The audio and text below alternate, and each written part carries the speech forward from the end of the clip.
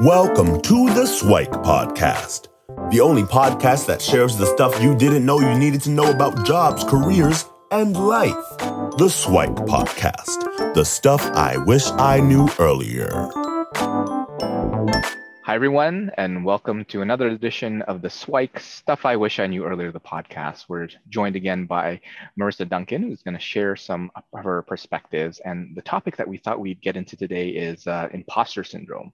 So this is one that we connected a bit, and we'll kind of share our experiences, but probably get into a bit of the definitions first. So I found this one on Wikipedia, obviously because it's so trusted, but you can find your own. But it's basically a psychological pattern in which an individual doubts their skills, talents, and accomplishments, and has a persistent internalized fear of being exposed as a fraud, right? And apparently there are some subtypes where you could be kind of the perfectionist, imposter syndrome, where you kind of feel that everything has to be perfect. And as a result, sometimes you procrastinate and stuff doesn't get done. And it always has to be better. Sometimes you're the expert, and an expert is one where you need to know more. You need to be the smartest one in the room, and you need to study and get better, have more experience, whatever it is. And there's a lot of overlap within these ones.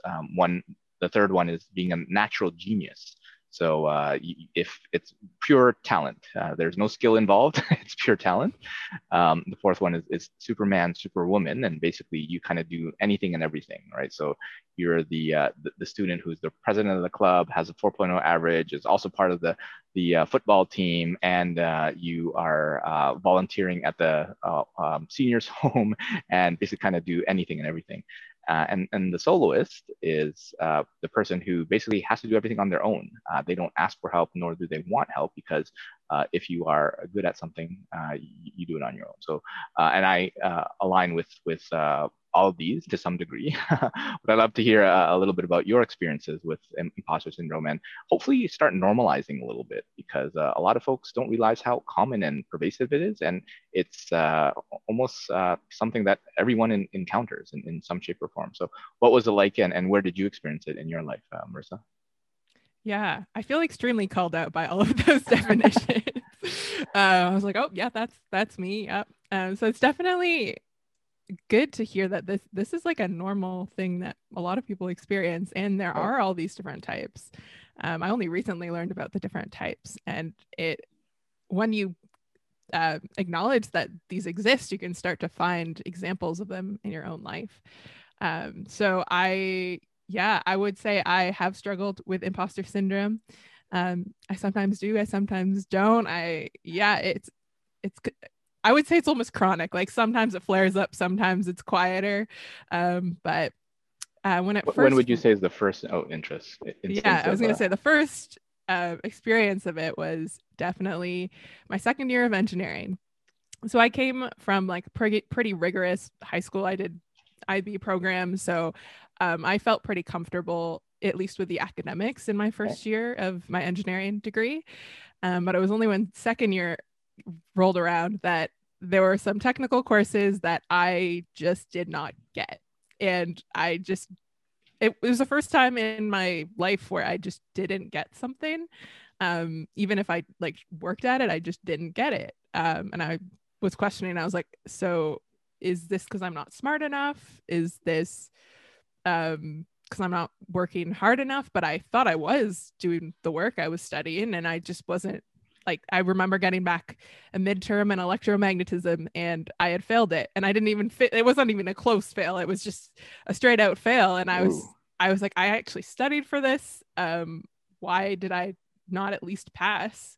And that was the first moment I was like, maybe I'm not supposed to be here. Maybe they let me in by accident. Maybe it was just because of my extracurriculars and I'm not actually supposed to be here. And so I think, that was a big turning point for me. At that point, I started to doubt whether it was even worth putting in the effort if I wasn't going to get a result. And so I guess that's kind of the perfectionist tendency. I'm just like, I mean, if I can't do it well and perfectly, then there's no point at all. And so I guess I started slacking. I started procrastinating hardcore on all of studying for the courses that I was doing poorly in. And obviously, if you don't put any effort into the courses that you're doing poorly in, you won't pass those courses. So that was the point when, that was the low point, I guess, of my engineering degree, where I, failed a few courses in second year, almost failed the term,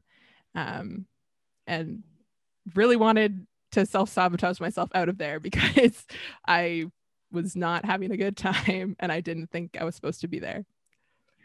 And my experience is similar, but a bit different in the sense that mine was really in first year. I was more aligned with that kind of natural genius part where in elementary school and in high school, I was smart. I was identified as a gifted student. I was one of those special kids that went to special class. And as a result, I was a little bit full of myself. Right? And if you're gifted, you don't have to study, right? You just know everything, right? So I did that for all of high school. And you can get away with it grade 9, grade 10, grade 11, maybe, and grade 12. And I was there when they had OACs, grade 13. That's kind of university level stuff. And you actually have to open up the book. You actually have to kind of pay attention in class to learn that. So I didn't do as well as I could have or should have. And actually, one of the schools that I wanted to go to was Waterloo because they have I did computer science and the tech program is known there. I didn't get in because my marks weren't good enough. But I did end up going to UT Scarborough. And in my first year, I was so smart that I could take any course. There was basically a second term course or a second year course that you can take in first term, right? If you basically thought you were so smart that you could do it. So of course, I decided to opt for that one, right? And I did horribly. I think I just passed that one, and basically all my other courses I also just barely passed to, and I got a letter in the mail which was on probation, and that was the huge wake-up call for me, right? And then a lot of it was to figure out, okay, wait, a lot of people are studying, yet and they're probably doing okay, yet I don't. And I'm not doing so. So maybe there's something to this studying thing. Right. So I overcame this kind of natural genius part and said, you know what, maybe I should try for this, right? And lo and behold, when you start studying and practice and stuff, you actually start learning things a little bit more. So I kind of align more with that. But then through different parts, because by then I didn't know I was kind of imposter syndrome. I only found out the term maybe, I don't know, a couple of years ago. But it's kind of like, oh, that explains a lot once you get into it. And this, the natural genius part for me also goes to for folks that are aware of what's a fixed mindset versus a growth mindset. So Dr. Carol Dweck, who first kind of popularized that term.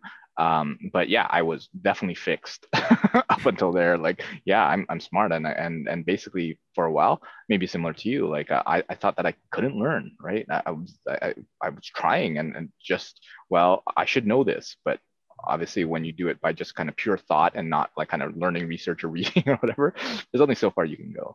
But yeah, I think we all kind of evolved there, and it came back and hit me again in a different time. But I'd love if you kind of would walk us through if you have any other colorful stories, again, to try to help normalize it for folks where, like, yeah, definitely you talked about yourself as a perfectionist. How about one of the other subtypes? Are there any other stories that you're willing to share, as vulnerable or as embarrassing as they may be, about some of the other ones? Yeah, so I can definitely relate with, I would almost say it's kind of an ego then when you're just like, I'm all that. Like, yeah. I got into Waterloo, so, I can take on anything. And, there are people I would compare myself to who looked like they weren't doing any work, like, quote unquote gifted people, and even people in engineering who it seemed like, they didn't have to put any effort in and they still got good grades. So like, I almost equated like being smart as not putting in the work. And so there were certain things that, I had to put less work into. So I was like, I'm smart in this, but I almost thought it was an insult to myself if I put in too much work, which doesn't make sense when you say it out loud, but that's kind of the genius mindset. And you kind of equate your genius to how much work you put into something. But when I think about, successful people, they needed the genius and the hard work. Like it's not just one of them. And of course, if you have a natural talent or ability, then putting in the hard work will multiply that even more. But you need both to be really successful. Yeah.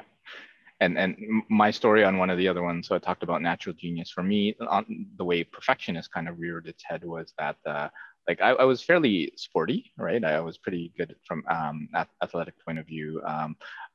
Like I wasn't really on so many teams, but I like to say that, you know what, I was pretty good at sports. So I played volleyball, right? But I would purposely play with the suckier people whenever there's an optional thing, so that I could kind of dominate on the court, right? So there was a group of us that went to the beach, and there were the good folks, the kind of okay folks, and then the other folks, right? I would try to be on the court with the other folks that were just kind of learning, just to kind of show my dominance. And then lo and behold, when the good people are on, no, I'm just gonna sit and relax and just take it easy here, right? And it was kind of one of those self-sabotaging kind of things where later on, when I figured out, you know what, if I play with the good people, I will probably get better, right? And I'll probably improve. And I realized that a little bit later. But before, it was just like, no, to your point about ego, it was definitely, I did not want to be kind of shown up by any of these people who are actually better than me, right? So, and that definitely spurred on the imposter syndrome in other parts of my life too, as well, right? So I guess a question for you is like, how did you overcome it, or have you overcome it? Is, I guess, another question. I would say, like I mentioned before, it feels kind of like a chronic issue. Like it's gonna, at certain points in your life, when you're feeling a little uncertain, it's gonna flare up a little bit.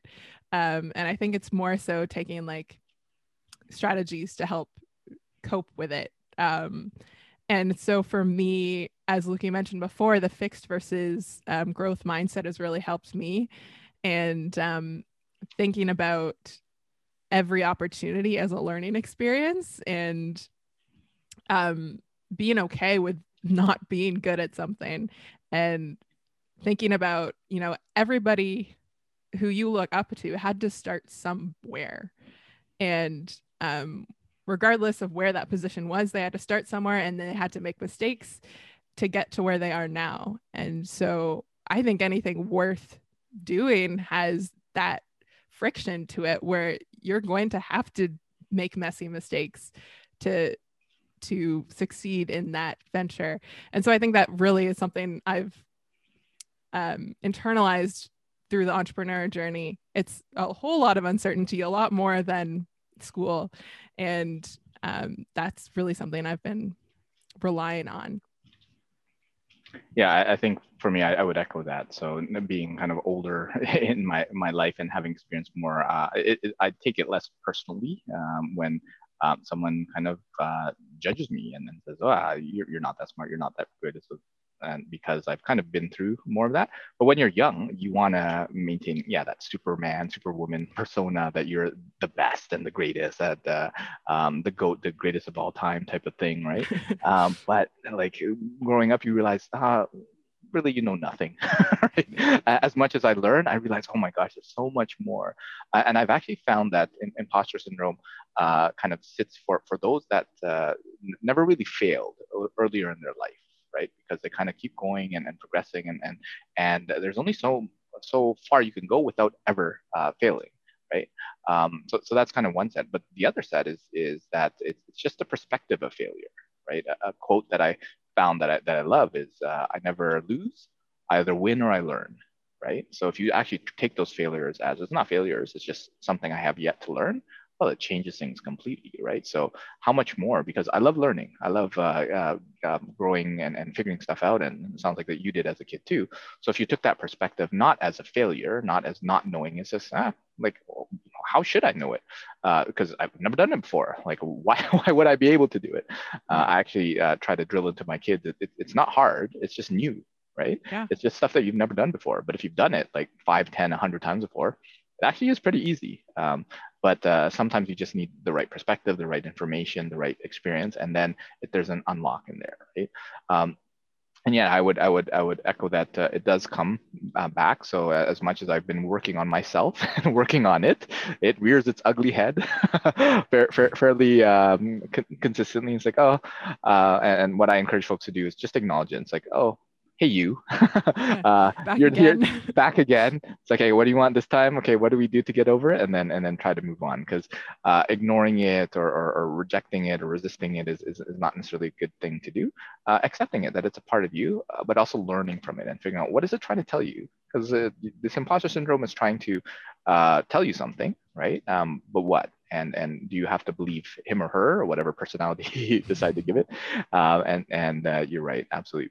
People need to start somewhere. So I think that's some great and useful guidance, and hopefully that helps to start normalizing imposter syndrome, where like a lot of people feel it, right? And if more people acknowledge it, yeah, today I feel like an imposter, right? I think that would be a great step in everyone's kind of well-being and stuff like that. And then figure out, okay, cool, and what do we want to do about it today? And maybe having some cues, maybe teaching that in university, teaching that in high school, that, hey, you might feel this, and if you do, this is what you do. Yeah. Any other comments or some words of wisdom that you might want to share, or things that you've come across that have helped you kind of navigate the world of imposter syndrome along the way? Yeah, I first want to touch on your point with talking about it's hard because you've never done it before. I was in a class today talking about how to start up conversations and do lead generation, and it's a lot of stepping outside the comfort zone. And she was saying, like, it's not a problem with you, you're just new. It's like a baby learning to walk. Like, you can't expect to run, so you need to take that learning process at the pace that it is. And it's not a judgment on who you are or how good or not, or if you're supposed to be an entrepreneur or not. It's just a learning process. And then second piece of advice is something that really helped me throughout university dealing with it, was just talking to other people about it. Because once you realize that other people also feel the same way, it's I guess liberating in a way. It's not something wrong with me. It's something that a lot of my friends and peers share. So that's what I would recommend. Yeah, I think that's great words of wisdom. And I think we had a good discussion, and hopefully folks are able to, who are imposters, can recover from that and kind of realize, you know what, you don't have to be, all right? Everyone starts somewhere, everyone grows, everyone learns, and it's up to you to kind of take that perspective and become the best version of you. So yeah, thanks, Marissa, for joining us for another conversation, and hopefully we'll have you back for another interesting topic, and we'll look forward to that discussion. Thank you, Luki. All right. Thanks for joining us on the Swike Stuff I Wish I Knew Earlier, the podcast. If you like the podcast, please subscribe on iTunes, Stitcher, or wherever you found this podcast. And if you can give us a review, that would be very appreciated. Feel free to contact me on LinkedIn at LukiDanu, LukiDanu, and the same on most social media platforms. And I look forward to hearing from you. Thanks. Bye.